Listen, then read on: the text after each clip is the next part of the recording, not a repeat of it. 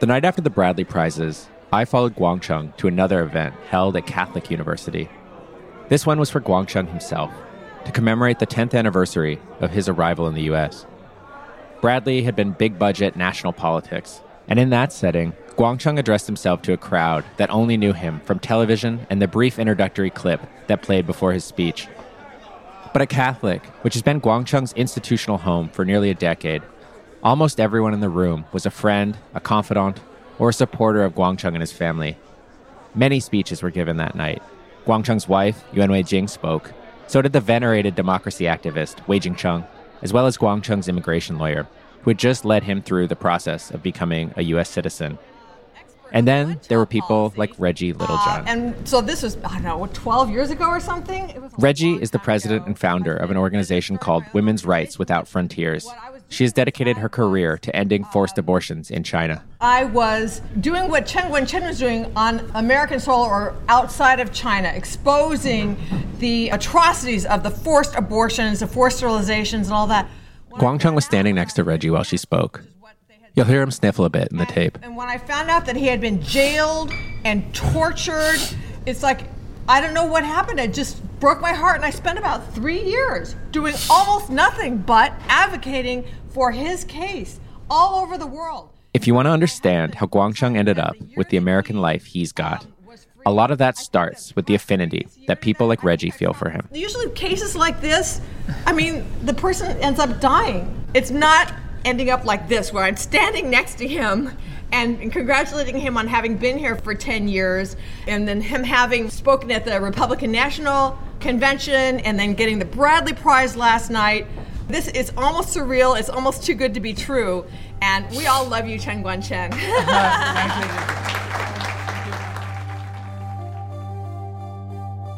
Guangcheng risked his life to expose the brutality of forced abortions and sterilizations in his community. That made him an icon for the pro-life movement in the U.S. and an enemy of the state in China. But he never set out to become either of these things. In this episode, we're going to tell you how it all began. In order to do that, we needed to talk to Guangcheng himself. I'm Colin Jones. And I'm Yang Cheng, and this is episode 2 of Dissident at the Doorstep.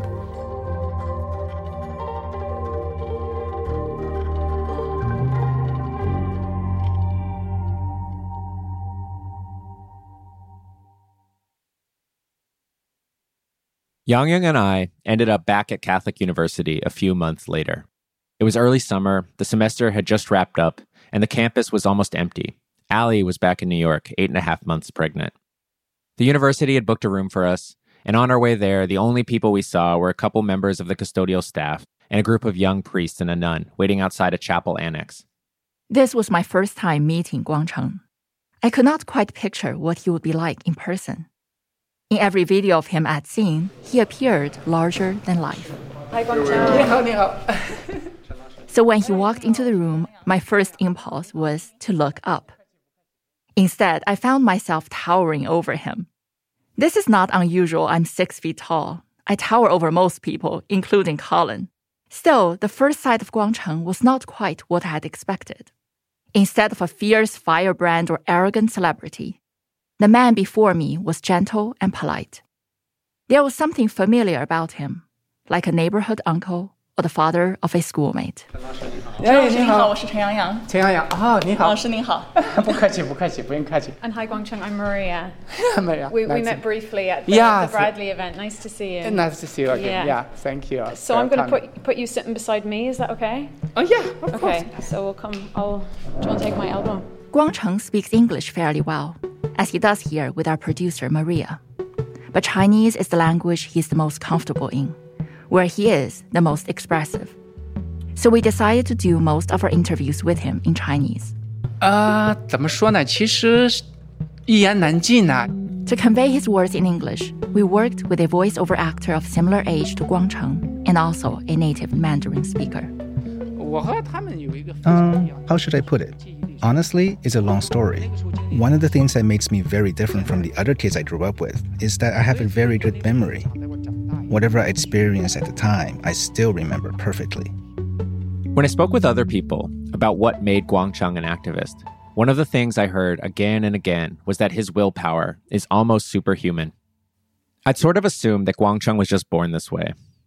But as he was telling us about his early life, it occurred to me that there has almost never been a moment in which he hasn't had to struggle to be taken seriously. When Guangcheng was born in 1971, he had the ability to see. But while he was still an infant, he came down with a terrible fever. His family, who are poor, didn't have the money to get him seen at a hospital. The fever eventually passed on its own, but it took his sight with it. We all have great hopes for our children. This is the case for almost everyone. But in my case, well, let me put it mildly. It was a kind of a disappointment, as if there was no hope for me. Guangcheng said that as far back as he can remember, his blindness was the first thing people noticed about him. That meant some people, even people in his own family, treated him as if he didn't matter. I have an aunt. She did not go to school much herself. And many times, right in front of my family, very directly, she would say, "Oh, you're the useless one here." It's such a blatant, harsh attack. When people think you are useless and do not have a future, they can say really hurtful things without, any reservation. But for me, since I was a child, I always thought, how would you know how I might turn out? So much of his early life was spent proving people like his aunt wrong. He told us about the adults in his village, a place called Doorstep. When they told him not to swim in the local river, he just swam out deeper. He wasn't allowed to attend the local school, which didn't have the resources to teach blind children. So Guangcheng turned himself into a ferocious autodidact, taking in lessons from everything and everyone around him. He was obsessed with machinery. He would spend hours taking apart and putting back together bicycles and anything else he could get his hands on. I'd heard that at one point, he built himself a makeshift gun that fired sand and rocks.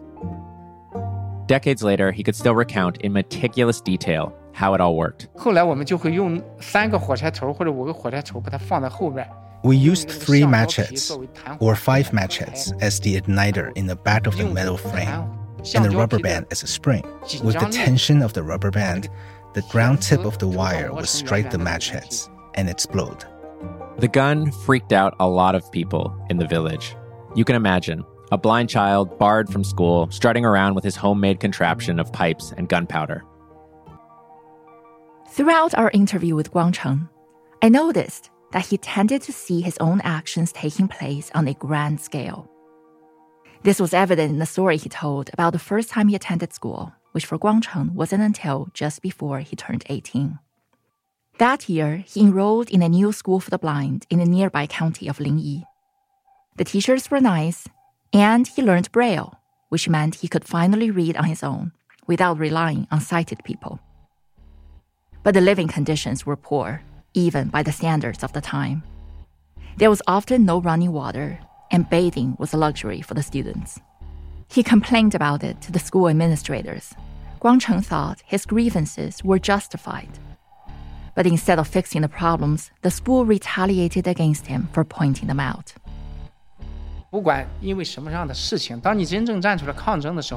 matter what the issue was, once you stood up and protested, it became complicated. It was no longer about having access to hot water or getting undercooked buns at the canteen. It was about you speaking up against the school and no longer being a good, obedient student. Then he summed up the story with a line of poetry by Mao Zedong. 所以人间正道是沧桑，说真话、做真事，其实代价是非常惨重的。 As the saying goes, the just course of the world is constantly in flux. Even oceans can recede and become fertile land. For telling the truth and doing the right thing, the price you pay is indeed very heavy.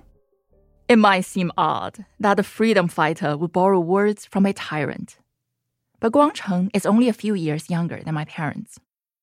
For Chinese people of his generation, Mao's words are part of the language they grew up with and are absorbed into their own vocabulary. For Guangcheng, a dispute with school administrators was part of a cosmic struggle for justice. Mao's words were a perfect fit. Listening to Guangcheng tell his story, it becomes clear that his life has been a series of clashes with this authority or that authority. But he really wasn't out there picking fights.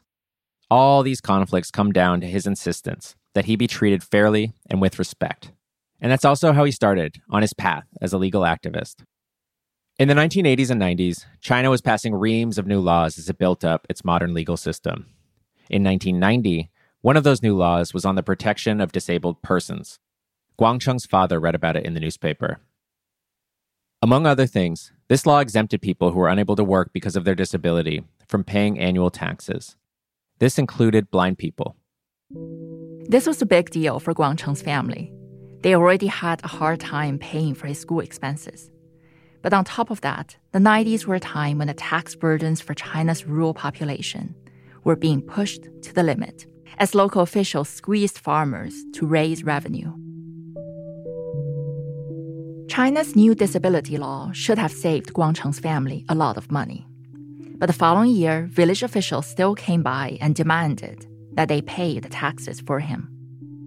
Guangcheng went to the village offices to argue that this was a mistake. I started taking copies of the law to them. First, I went to the village party secretary. He took a glance at the statute and did not even bother reading it. He said, "We cannot solve this problem. We are still waiting on instructions from higher up." So I went to the township government, and they said, "The law has just been issued. We are still getting ready, so we have nothing for you." Guangcheng had thought that he had an easy case because the law was on his side.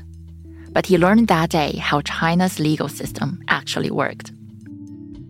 When there are conflicting incentives, protecting individual rights often gives way to preserving financial interests. In these cases, laws are little more than words on paper.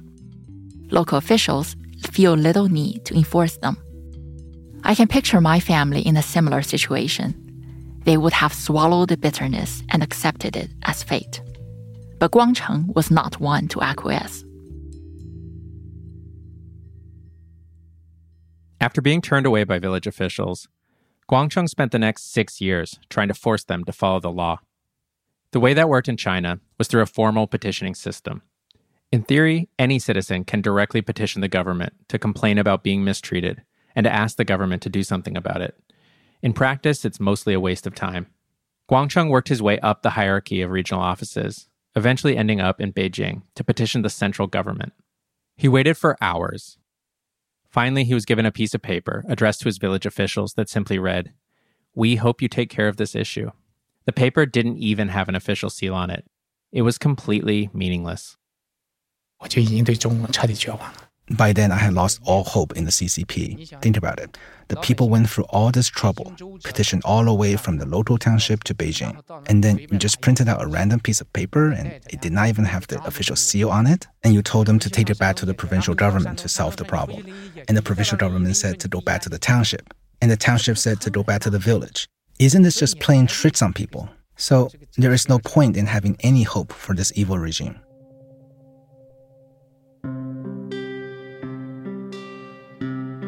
For Guangcheng, this was a breaking point. Up until now, he had been hoping the government would recognize the justice of his cause. But the government barely recognized his existence. That was about to change. That's after the break.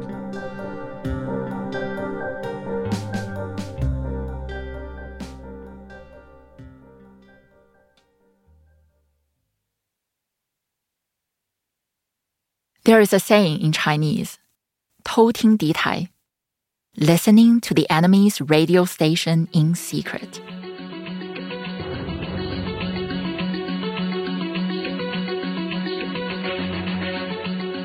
In the late 1990s, Guangcheng was a regular listener of a show called China Labor Bulletin.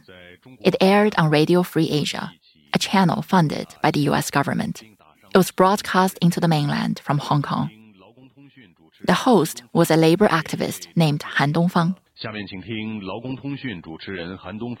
One night, Guangcheng dialed in. They became fast friends. During one of their many calls, Guangcheng told Dongfang about a problem weighing on his mind. The river in Dongshigu, where he swam and fished as a child, had become dangerously polluted. 就像酱油那个颜色一样。气味非常的大。It was like the color of soy sauce, and the smell was very strong, like the smell of sodium hydroxide. If you use that liquid to wash your hands and feet, you would get rashes. And if you use it to irrigate the fields, the crops would die. The situation was very bad. Later, this also led to some really weird illnesses in the village. The villagers who were able to pay to get it checked out, those who could not afford to see a doctor, would just end up in the ground. Dongfang had a suggestion: reach out to the international community for help. He even gave Guangcheng a place to start, connecting him to a young British diplomat named Caroline Wilson. Caroline is now the UK's ambassador to China, and her office declined our request for an interview. Caroline helped Guangcheng secure a grant from the British government to dig a deeper well. It might seem strange that the British government would partner with someone like Guangcheng on such a specific and local project. But in the early 2000s, Western governments poured development money into China with the hope that it would become more like them. Guangcheng's well was kind of typical of that moment. This was the beginning of Guangcheng's relationship with a group of diplomats, activists, and NGOs that in China is simply called the West. Caroline planned to visit Dong Shigu for the opening of the new well, and she invited a journalist to accompany her. At the time, Zhang Lijia was freelancing for media outlets like The Guardian and Newsweek. Her first time meeting Guangcheng was a distinct experience. When I met him, I remember very clearly he held my hand and he kind of touched and felt it, and not in an unpleasant way, but I was just quite amused. It seemed to be that was his way to get a sense who he was meeting. Guangcheng and his brother picked up Li Jia and Caroline at the train station. That evening, they were all guests at a banquet held by village officials to celebrate the opening of the well. And there were quite a few officials, and everybody smoked, apart from Guangcheng and his brother, everybody smoked like chimney. And it was a large table, and the food just kept coming. Jellyfish and pickled cucumber, and then the local specialty was fried silkworms and also deep-fried scorpions and things like that. A dinner like this serves multiple functions. The officials convey their gratitude and prove their hospitality to guests from afar. But an ostensibly friendly banquet is also a chance for the hosts to show off their prosperity and, more importantly, to signal who is the boss. By getting external help, Guangcheng had done the local officials a favor. But the favor carried a hint of accusation. It implied that the officials were incapable of fixing the water pollution themselves. The burn sharpens when the benefactor is a Western government, represented by a white woman. Towards the end of their meal, the officials took the opportunity to reassert their authority. They brought up the question of where Li Jia and Caroline should spend the night. The officials insisted that the guests stay at a state-run hotel, a well-known tactic for the authorities to keep an eye on potential troublemakers. But Li Jia insisted that as a private Chinese citizen, she should be allowed to stay wherever she wished. In this case, with her friend Guangcheng. The two sides would not budge. He was very nervous, maybe angry, or he probably tried to keep calm. His lips trembled. I remember this detail very clearly. Letting Li Jia decide where to sleep might seem like a small issue in the grand scheme of things. Even though the pushback from local officials might have made Guangcheng nervous, he did not relent. In the end, the officials did, and Li Jia stayed at Guangcheng's house. The next day, Li Jia and Caroline attended a ceremony in the village. People talked about how much they had suffered from the pollution and how excited they were to have clean water again. At the center of all this was Guangcheng. So the villagers were very impressed. They like Guangcheng. Guangcheng was one of their boys from the village, and they said how wonderful he was, how clever he was, and people were just so impressed how knowledgeable he was, how he knew about the law. The trip to Dongshigu left a lasting impression on Li Jia. She wrote an article about it in the British newspaper The Independent, followed by a cover story in Newsweek about Guangcheng's continued legal activism.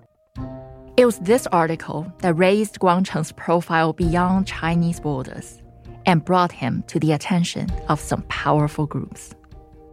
The Newsweek article portrayed a handful of activists from the countryside. Despite having little formal education, they had learned enough about the law to help their neighbors with disputes and file suits in the Chinese court system. To describe them, Li Jia used the phrase, barefoot lawyers. This is a reference to the barefoot doctors of the Mao era, when hundreds of thousands of rural residents received basic medical training and were charged with providing healthcare in their villages. The party states celebrate them as an example of the ingenuity and self-sufficiency of the Chinese peasantry. Now, the term barefoot lawyer invoked this collective past, but it also suggested something new. As China formalized its legal system, ordinary citizens were gaining a new consciousness of the law and their rights. The piece in Newsweek featured a number of people, but Guangcheng was the only one on the cover. He was the barefoot lawyer.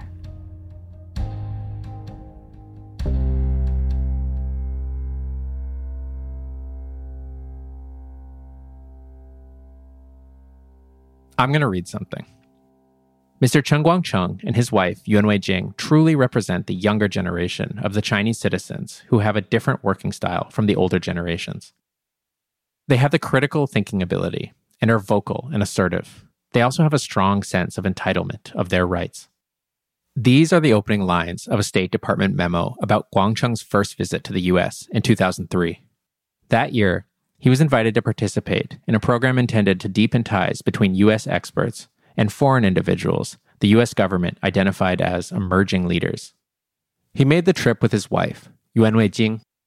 They had married just a few months earlier after meeting through another call-in radio show and falling in love.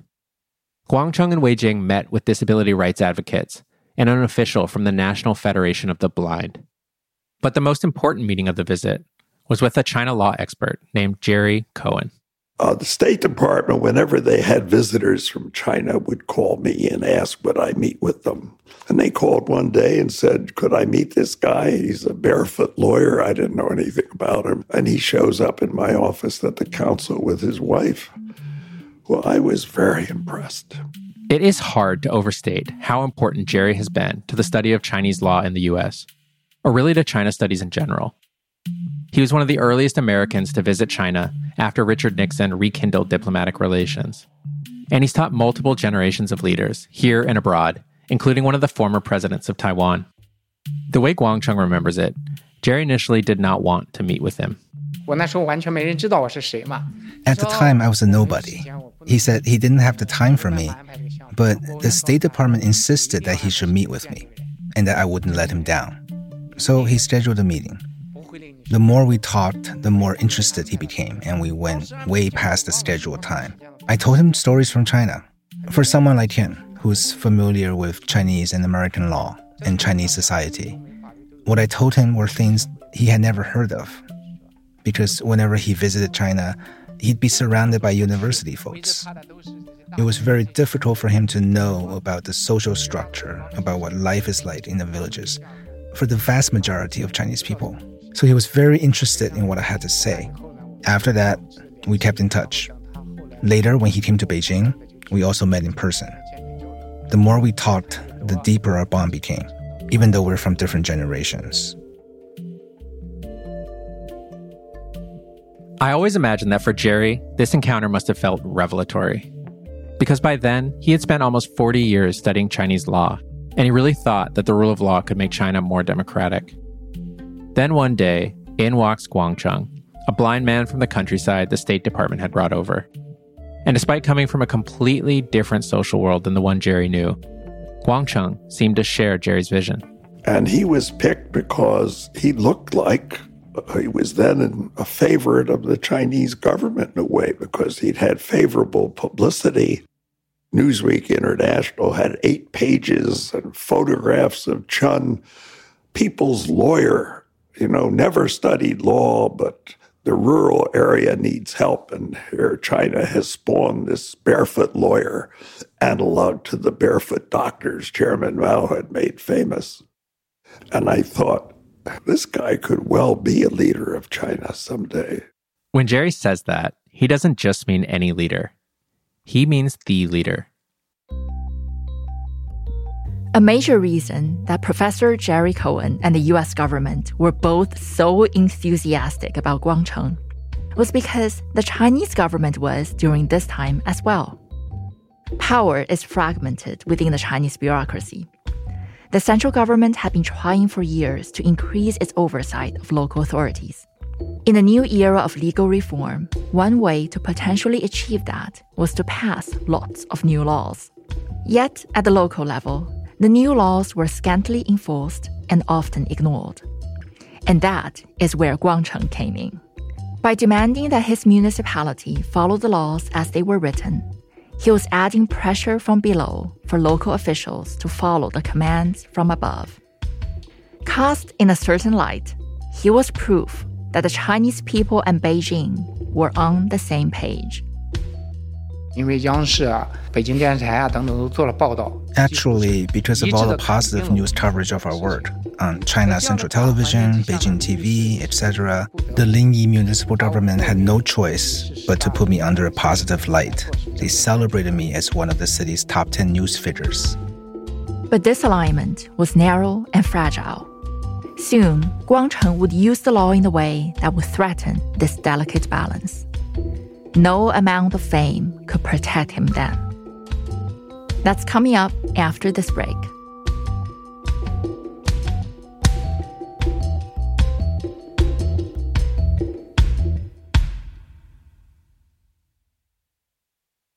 I met Guangcheng through Jerry Cohen. This is Phil Pan. Phil is now the international editor for the New York Times. In the 2000s, he was a China correspondent for the Washington Post, based in Beijing. Jerry had been a source, an expert that I spoke to quite often. And at some point, he called me and wanted to introduce me to this fellow. And he told me that, I've got this guy, I met this guy. He's a barefoot lawyer, I think is the way Jerry referred to him. And he's got this fascinating case that he's working on in Shandong. Jerry was visiting Beijing. Phil agreed to meet him and Guangcheng at the tea house near the center of the city. It was in the afternoon. It wasn't a fancy place. I think we picked it because we could get a private room. It was well lit, but it was me and Jerry, and Guangcheng was sitting there. He had on his dark sunglasses. I think he was wearing an ill-fitting blazer. You could tell, that he was from the countryside. But he's a handsome guy. Someone you would notice in a room, I'd say. Jerry arranged this meeting because Phil had been reporting on China's one-child policy, one of the most extreme and consequential policies in the history of the People's Republic of China. It was also the subject of Guangcheng's latest case, the one that would define his career. Written into the Chinese Constitution in 1982, the one-child policy placed severe restrictions on reproduction. Other than ethnic minorities and some rural households, most Chinese families were prohibited from having more than one child. I was born in 1989. Like many daughters conceived under the one-child policy, I've often wondered if my existence denied my family the son they would have preferred. The punishments for having more children were harsh. Some households could afford the hefty fines or bribe their way out. Others lost their jobs, had to move across provinces, or give their kids away. And then there were the nightmare scenarios of forced late-term abortions, sterilizations, and infanticide. The government officially ended the one-child policy in 2016. But already, by the early 2000s, officials at the Family Planning Commission were eager to convince Phil and other Western journalists that the situation was improving. They had a story they wanted to tell, basically. China had come under a lot of international pressure for the abuses of the one-child policy. Forced abortion, forced sterilization was now illegal. And they wanted the world to know that China had moved beyond that. That was partially true. In his reporting, Phil found that enforcement of the one-child policy had practically ended in some parts of the country. In other regions, however, it was clear that the old brutal methods were still in use. That's what Guangcheng said was happening in Shandong. He told Phil that authorities in his local county, Linyi, were raiding homes of families who had violated the policy. They were forcing pregnant women to have abortions, or forcing one of the parents to be sterilized, usually the mother. If the parent refused, they were sometimes being dragged into cars and taken to the facilities to have these operations. And then women who were pregnant or parents they were demanding be sterilized who fled to try to avoid these operations, the authorities were beginning to arrest and detain their relatives and just hold them hostage, essentially, until they came back and submitted to the procedures. That latter part, about kidnapping relatives, it's what made Guangcheng's story newsworthy. It was just so clearly illegal. Potentially, you can make a case that you're enforcing national policy by encouraging sterilization, by encouraging abortions if you're in violation of the planned birth guidelines. But there's really nothing in the law that allows you to just take relatives hostage and hold you, in detention facilities until people submitted to these procedures. Guangcheng told Phil that he had started assembling evidence to file a class action suit against Linyi County. And so Phil agreed to head down to Shandong and see for himself what had been happening. He made plans to meet Guangcheng there. We probably arrived early one morning. There was already a crowd of people waiting for him and for us. And we were ushered into this rural home and, someone pulled up stools for us to sit on. Guangcheng took out a digital recorder and just started interviewing these residents. So this wasn't set up for us. He was actually doing his research, for his legal case, and I was just following along. And one after another, these women, mostly women, came up to him and told him about what had happened. They had been dragged by the authorities and they were forced to be sterilized. One woman, I remember, the surgery had not gone well and she was basically crippled. She couldn't get around easily. A woman told about an abortion. Men told about being held, hostage. It was just sort of one after another, an awful story. And Guangcheng listened to it all and recorded it all on a digital recorder. And then after we were done there, we got in the car and we went to another village and the same thing happened. And I don't remember how many villages we went to that day, but there were a lot. And the story was consistent. It was clearly a regional crackdown ordered from high that they had to do something about their birth rate. Phil made his own recordings, and he managed to find them for us on an old hard drive all these years later.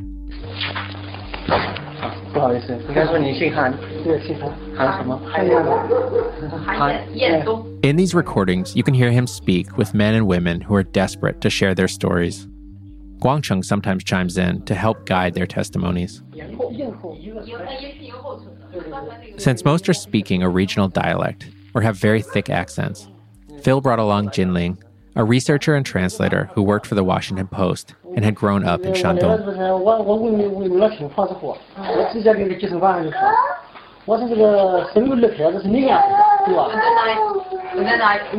I had a conversation with the family planning office guys.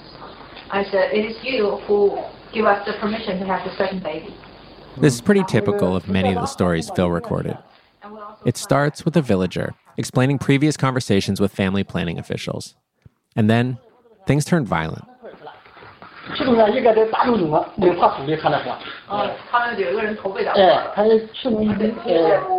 7 people came to because they was standing on that yard, and we have so many people, the yard is very small, that's the distance between people are very close, and they came to me, they tried to grab me, someone sees my hand, someone sees my neck, and then we had a fight. Someone seized my neck, and then we had a fight, she says.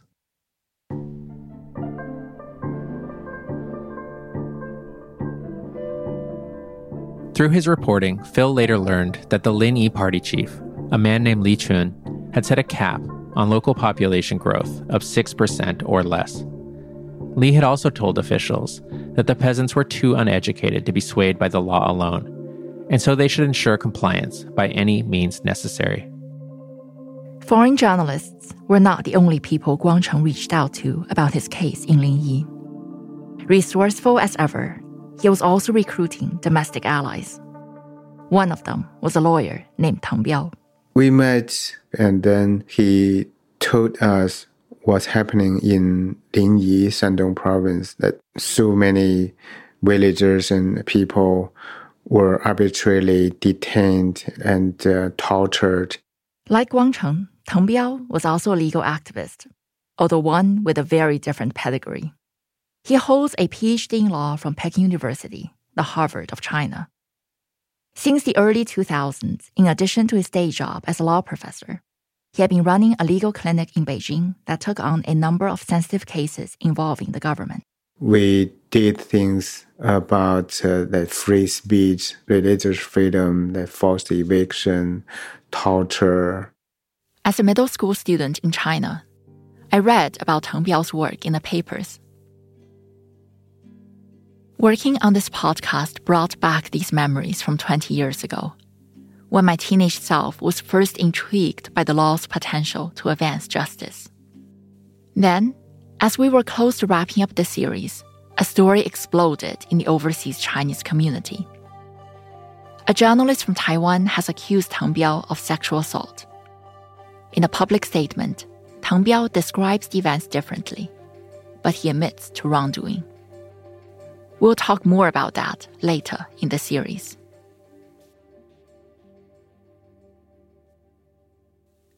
Because of his work at the legal clinic in Beijing, Teng Biao was no novice to descriptions of state abuse.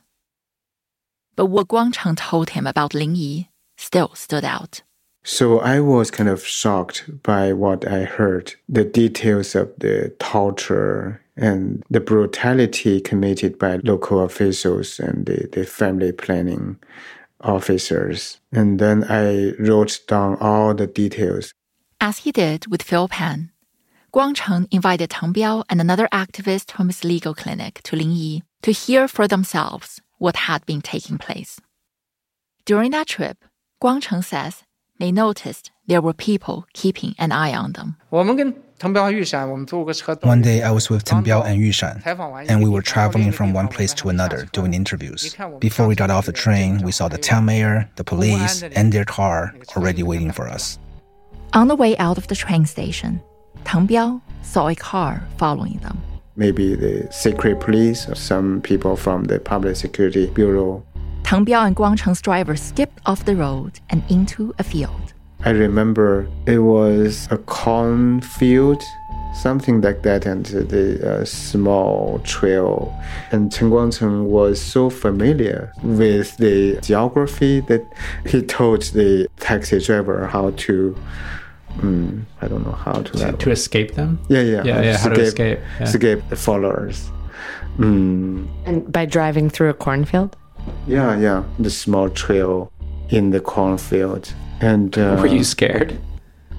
Not very scared. What I was scared was not like being caught by those people, but the possibility of our interviews and investigation being interrupted.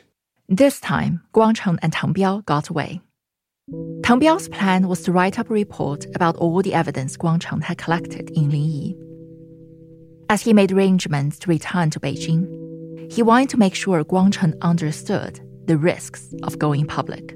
Before I left Linyi, I asked Chen Guangcheng, I wanted to write something, but it might put you at risk, so you can think about it. If my report would put you in danger, I may change my idea. And Chen Guangcheng replied immediately, if you don't write something, why do I invite you? On paper, the Chinese Constitution guarantees the freedom of expression and political rights of citizens.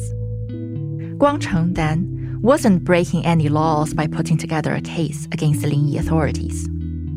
But that he might have a case, and a class action no less, implied that brutal coercion was inherent to the one-child policy.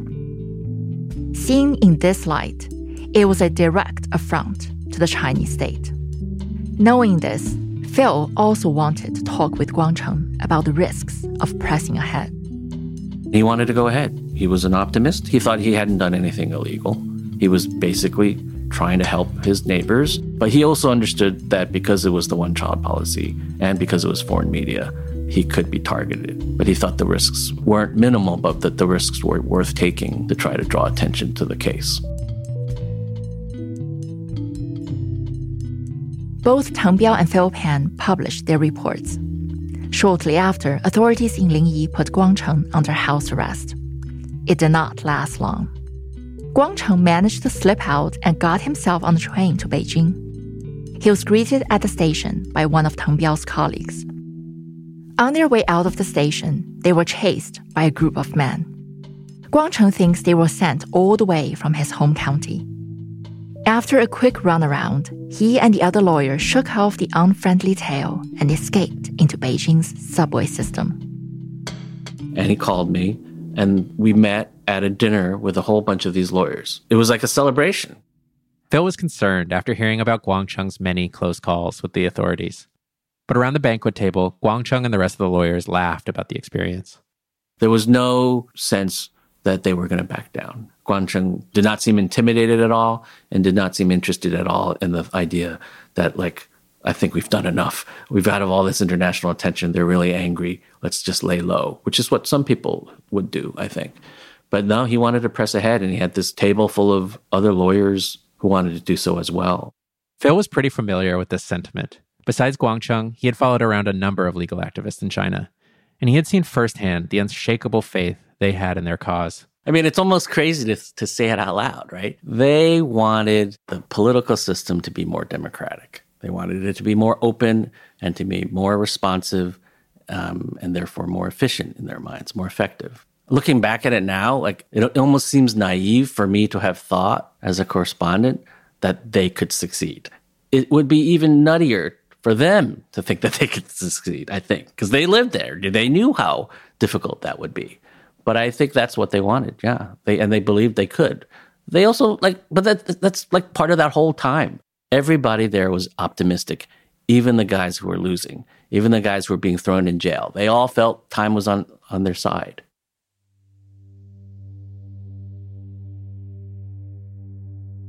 A few days later, I believe, I got a phone call from a number I didn't recognize. And it was one of these lawyers was calling, and there was panic in his voice.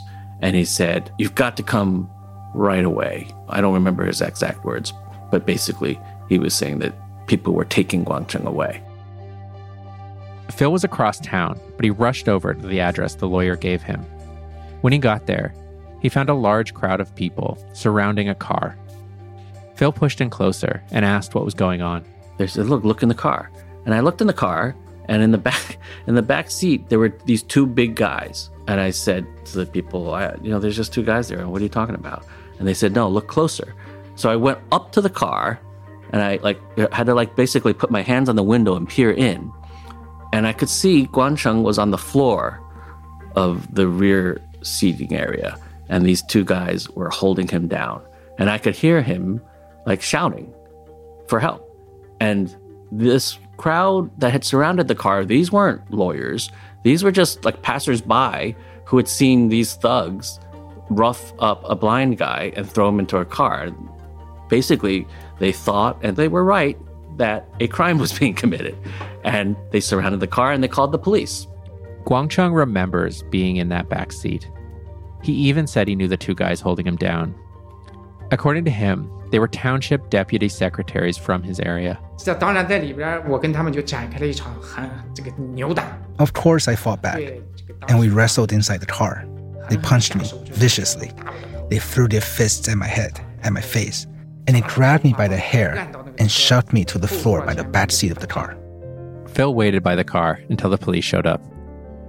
A couple of basically Beijing police patrol guys. And they're well, what's going on here? Then a guy walked up to them. You could tell he was a security guy. And there was an exchange of words. And the Beijing cops sort of nodded and told the crowd that they had to let the car go and basically cleared a way for the car to drive away. How did it feel in the moment as that car was driving away? That moment sort of hung over me, the sort of image of that car driving away and being entirely helpless to do anything about it. And it was a sinking feeling because I maybe thought, oh, maybe they're taking him away and he'll be fine. But I had a feeling that it wasn't going to go that way. And that was how 7 years of detention began for Guangcheng. I had no idea that would be the case then.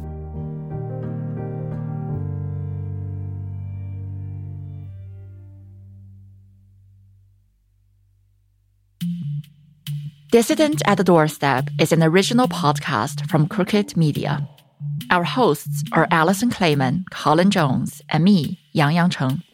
From Crooked Media, our executive producers are Tommy Vitor, Sarah Geismer, and Katie Long, with special thanks to Mary Knopf and Alison Falzetta. Our senior producers are Maria Byrne and Meg Kramer. Maura Walls is our story editor.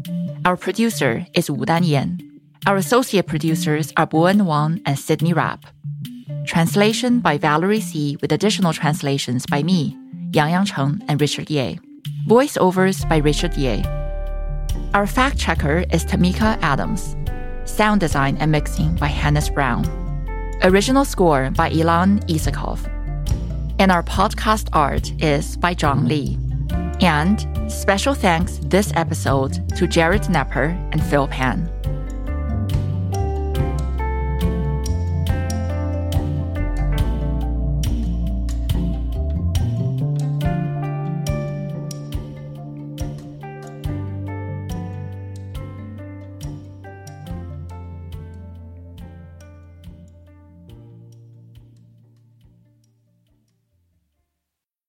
If you like Dissident at the Doorstep and want ad-free episodes and exclusive content from the show, join Friends of the Pod, Crooked's new subscription community, at crooked.com/friends.